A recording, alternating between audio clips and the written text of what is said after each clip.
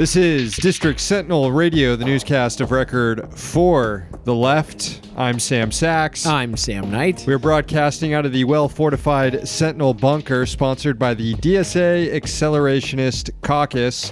Check out the website, districtsentinel.com.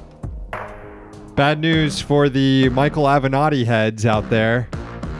He's formally stopped his campaign for president, said he's not going to run in 2020. I feel like Avenatti heads could expect much worse news about Avenatti than just that at this point. Like if you're truly a devoted Avenatti fan, this might be a relief for you because now it gives them some time to regroup for 2024. Yeah, get off the train right now too before it gets real bad. I'm not sure there's going to be any regrouping in 2024 for Mr. Avenatti. Hopefully someone picks up his mantle of packing the court though. True. We've supported that. But it's looking like the American people have seen Michael Avenatti and they've decided to say, basta. Well, one creepy dumbass out, another creepy dumbass likely stepping into the fray. Joe Biden giving an interview overnight saying that he hasn't decided whether or not he's going to run for president, but if he does, he'd be the most qualified candidate ever, which sounds familiar. Who have I heard that from before? Where did we hear that phrase over and over and over again? It really resonated. It must resonate because it was such a winning message. You know, that must be why I remember it, because it was such a winning thrust, a winning idea. If there's one thing we've learned through the election of Barack Obama, George W. Bush, Trump, like, you don't need the qualification. Those are bullshit. What are qualifications to run? You have to be a vice president or something? You have to have been a senator for a long time, a secretary. None of this stuff is applied to any of these previous senators. I mean, Obama was a freshman senator for a bit. Senator.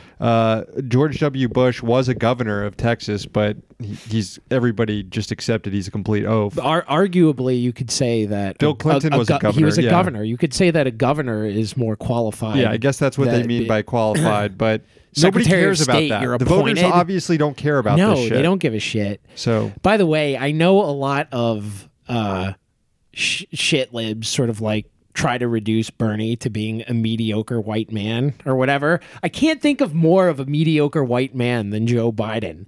Joe Biden was picked to be vice president by Barack Obama specifically because he is a mediocre white man. Yes. Hard to think of any candidate other than maybe Avenatti, who's not running anymore, that has more baggage than Joe Biden, too, at this point. Yeah. I would probably rather have Cory Booker than Joe Biden. Here's a mediocre white guy that I'd vote for. John Dingell. I don't care how old the former Congressman John Dingell is. He's got a new op-ed in The Atlantic talking about how to fix the U.S. government. He says, quote, "There is a solution that could gain immediate popular support. Abolish the Senate." That's John Dingell calling to abolish the Senate. He says, or at a minimum, combine the two chambers into one. Problem will be solved. Sanders Dingell, 2020. Eternal youth. We did a Sentinel cast maybe 2 months ago, 3 months ago, where we discussed abolishing the Senate. That's right, with Paul Blest. Yeah, no, it was with... Paul Blest. It was with Paul. Was it with Paul? We may have done it more than once, but we definitely did it with Paul. Glad to see that Mr. Dingell's on board with the whole abolishing the Senate. All right. Got to get him to subscribe to the Sentinelcast. Definitely. It's Tuesday, December 4th, 2018. Here's the news.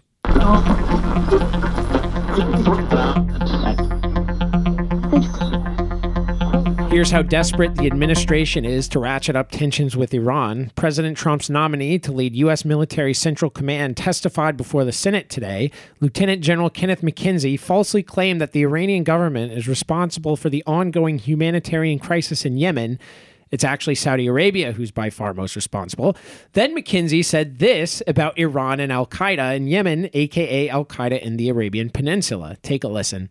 In that area, Iran is not helpful at all. They fomented and began the war that now exists, the civil war that now exists in Yemen, that adds immense suffering to that part of the world, and it is a definite factor as we pursue operations against ISIS. So if I were to pull back and finish by just saying that the largest strategic view is we are close to finishing the physical heart of ISIS. AQ is similarly suppressed. It will require continual pressure to prevent them from resurging.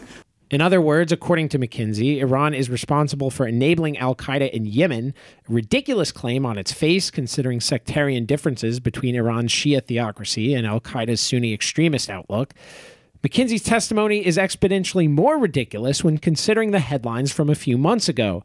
The Associated Press reported in August that the Saudi-led coalition was fighting al-Qaeda militants in Yemen by bribing them. Reading now from the AP report, quote, the coalition cut secret deals with al-Qaeda fighters, paying some to leave key cities and towns and letting others retreat with weapons, equipment, and wads of looted cash. Hundreds more were recruited to join the coalition itself. These compromises and alliances have allowed al-Qaeda militants to survive to fight another day, the report continued, and risk strengthening the most dangerous branch of the terror network that carried out the 9/11 attacks. Key participants in the pacts said the U.S. was aware of the arrangements and held off on any drone strikes. End of quote. There's one consistent piece of U.S. foreign policy for decades, and that's basically looking the other way or explicitly funding al-Qaeda. Yeah. From Jimmy Carter through to Trump, it seems pretty consistent. Now, this isn't to say that we should be worrying about al-Qaeda attacks or that these lack of U.S. drone strikes is evidence that the U.S. should be conducting more drone strikes in Yemen. It's just that the administration should probably shut the fuck up about claiming Iran supports or helps al-Qaeda in any way, especially when it runs cover for the Saudis, who, last I checked, they basically did 9/11. The Saudis, they basically did 9/11. Yeah. 15 out of 19 of the hijackers, ties to charities with close ties to the Saudi government, et cetera, et cetera. You know the score by now. By the way, one more thing on this, since we brought up U.S. drone strikes in Yemen. Last month, the AP also found that dozens of Yemenis were killed this year alone by American drone strikes. 1/3 of fatal casualties were confirmed civilians. And the Trump administration has already conducted more drone strikes in Yemen in 2 years than President Obama did in 8. I'm old enough to remember when Trump was the anti-war president, according to shitheads like Michael Tracy and other idiots online that we should all probably ignore. Seems like every day there's a new lawsuit against Trump's Environmental Protection Agency, and today is no different. The whiff of corruption around the agency didn't leave with its former administrator, Scott Pruitt. In fact, it's only gotten stronger under its new chief, former coal lobbyist Andrew Wheeler. The Center for Biological Diversity and Friends of the Earth are suing the EPA, claiming the agency is in violation of the Freedom of Information Act by not releasing records of communications between Wheeler and his former employer and clients at the lobbying firm Fager Baker Daniels. Wheeler worked there for almost 10 years before taking over at EPA. During his confirmation hearing, he promised to steer away from possible conflicts of interest, something that's just essentially impossible since he lobbied for fossil fuel industries for a decade, and now he's determining policy to regulate those fossil fuel industries. The Center for Biological Diversity's senior counsel said in a statement, quote, Wheeler is crippling environmental protections that inconvenience his old clients. The public needs to know what happened between Wheeler's former employer and the environmental agency he's now running into the ground. The groups filed a Freedom of Information Act request with the EPA for the documents more than 7 months ago. More news about Saudi Arabia. Today, CIA Director Gina Haspel finally briefed senators about the Jamal Khashoggi killing. How the briefing itself was conducted is itself newsworthy. It was only available to a select number of senators, as is the case with highly sensitive matters. One person who wasn't invited was Kentucky Republican Rand Paul. Paul complained about this to reporters who were waiting to talk to lawmakers coming out of the classified session. I was not notified of the hearing. In fact, I just passed a senator or a Democrat senator on the way over here and asked him about it. He had not heard of it. So we're reading about this in the media. So I can't even ask to be included in it because I didn't know it was going to happen. So Paul Not invited and he couldn't ask for an invite. He didn't even know this was going on. Didn't even know. Honestly, feel for Paul on this one. I do feel for Paul on this one. Like, for example, here, he's very inarticulate and gets these definitions pretty wrong. He'd probably fail a first-year college course in social studies or history if he offered these definitions. But, damn it, he kind of has a point. The definition of the deep state is when intelligence communities have so much power that there's no oversight. I've been arguing for probably nearly a decade that with intelligence, it's only given to a few people within our system. That's more like an oligarchy. Only 8 people. Has nothing to do with Trump. Not everything's about Trump. There are 8 people in Congress who get briefings on intelligence. That is not democracy. That is not democratic representation, nor is it democratic oversight. Again, not the correct definition of things, neither the deep state nor oligarchy. But Senator Paul is in the right ballpark, and you kind of got to admire his effort here. Those defending the administration or the secretive oversight process itself argue that this veil of secrecy is needed to preserve intelligence sources and methods, which is a ridiculous argument, as if elected officials are going to explain how we wiretap Saudi officials, as if they're constituents, and as if members of the press care about this highly technical thing. We know we can wiretap people with very penetrating sources and methods. It's more likely that the administration wanted to avoid sound bites like this from its allies in Congress. Here's Senator Lindsey Graham on Saudi Crown Prince Mohammed bin Salman, or MBS. This was just after the briefing. MBS, the Crown Prince, is a wrecking ball.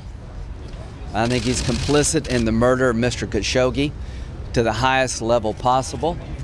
I think the behavior before the Khashoggi murder was beyond disturbing, and I cannot see him being a reliable partner to the United States. Graham also said this changed his outlook on substantive issues. This could have a major impact on foreign policy votes in the Senate. Take a listen to this. I will not look at the kingdom the same way that I used to look at it. I will not support arms sales until all responsible for the death of Mr. Khashoggi have been brought to justice. I will no longer support the war in Yemen as constructed.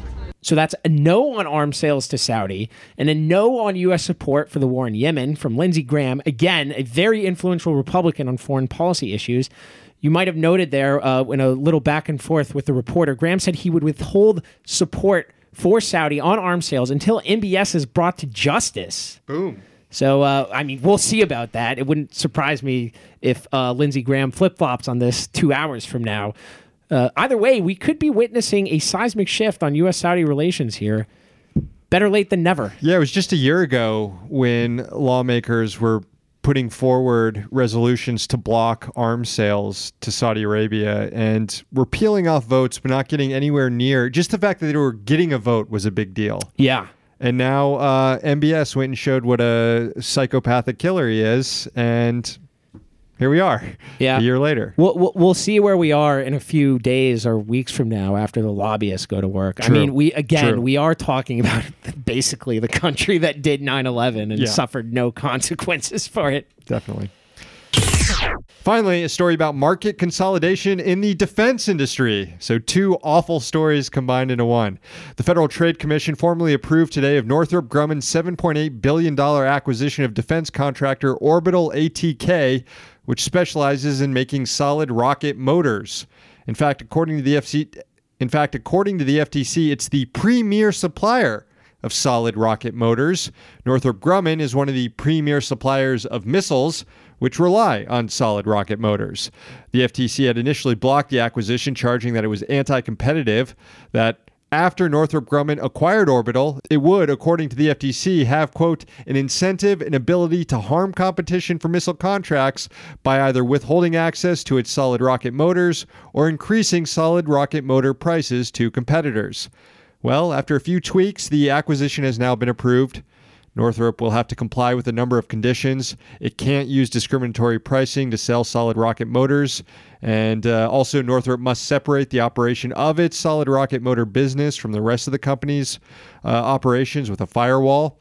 And the Department of Defense will also appoint a compliance officer to oversee Northrop's conduct related to the settlement. I don't know. That seems like a lot of work. Should have just not approved the multi-billion-dollar acquisition among defense contractors. Just I think we as socialists should really be making the case more, like making very much more of an active case that like government contractors shouldn't exist, especially these huge ass defense contractors, these corporate contractors who just make money hand over fist. Yeah, I mean, we're not radicals actually for thinking that defense contractors shouldn't exist. I think like Eisenhower didn't think they should exist either. Right.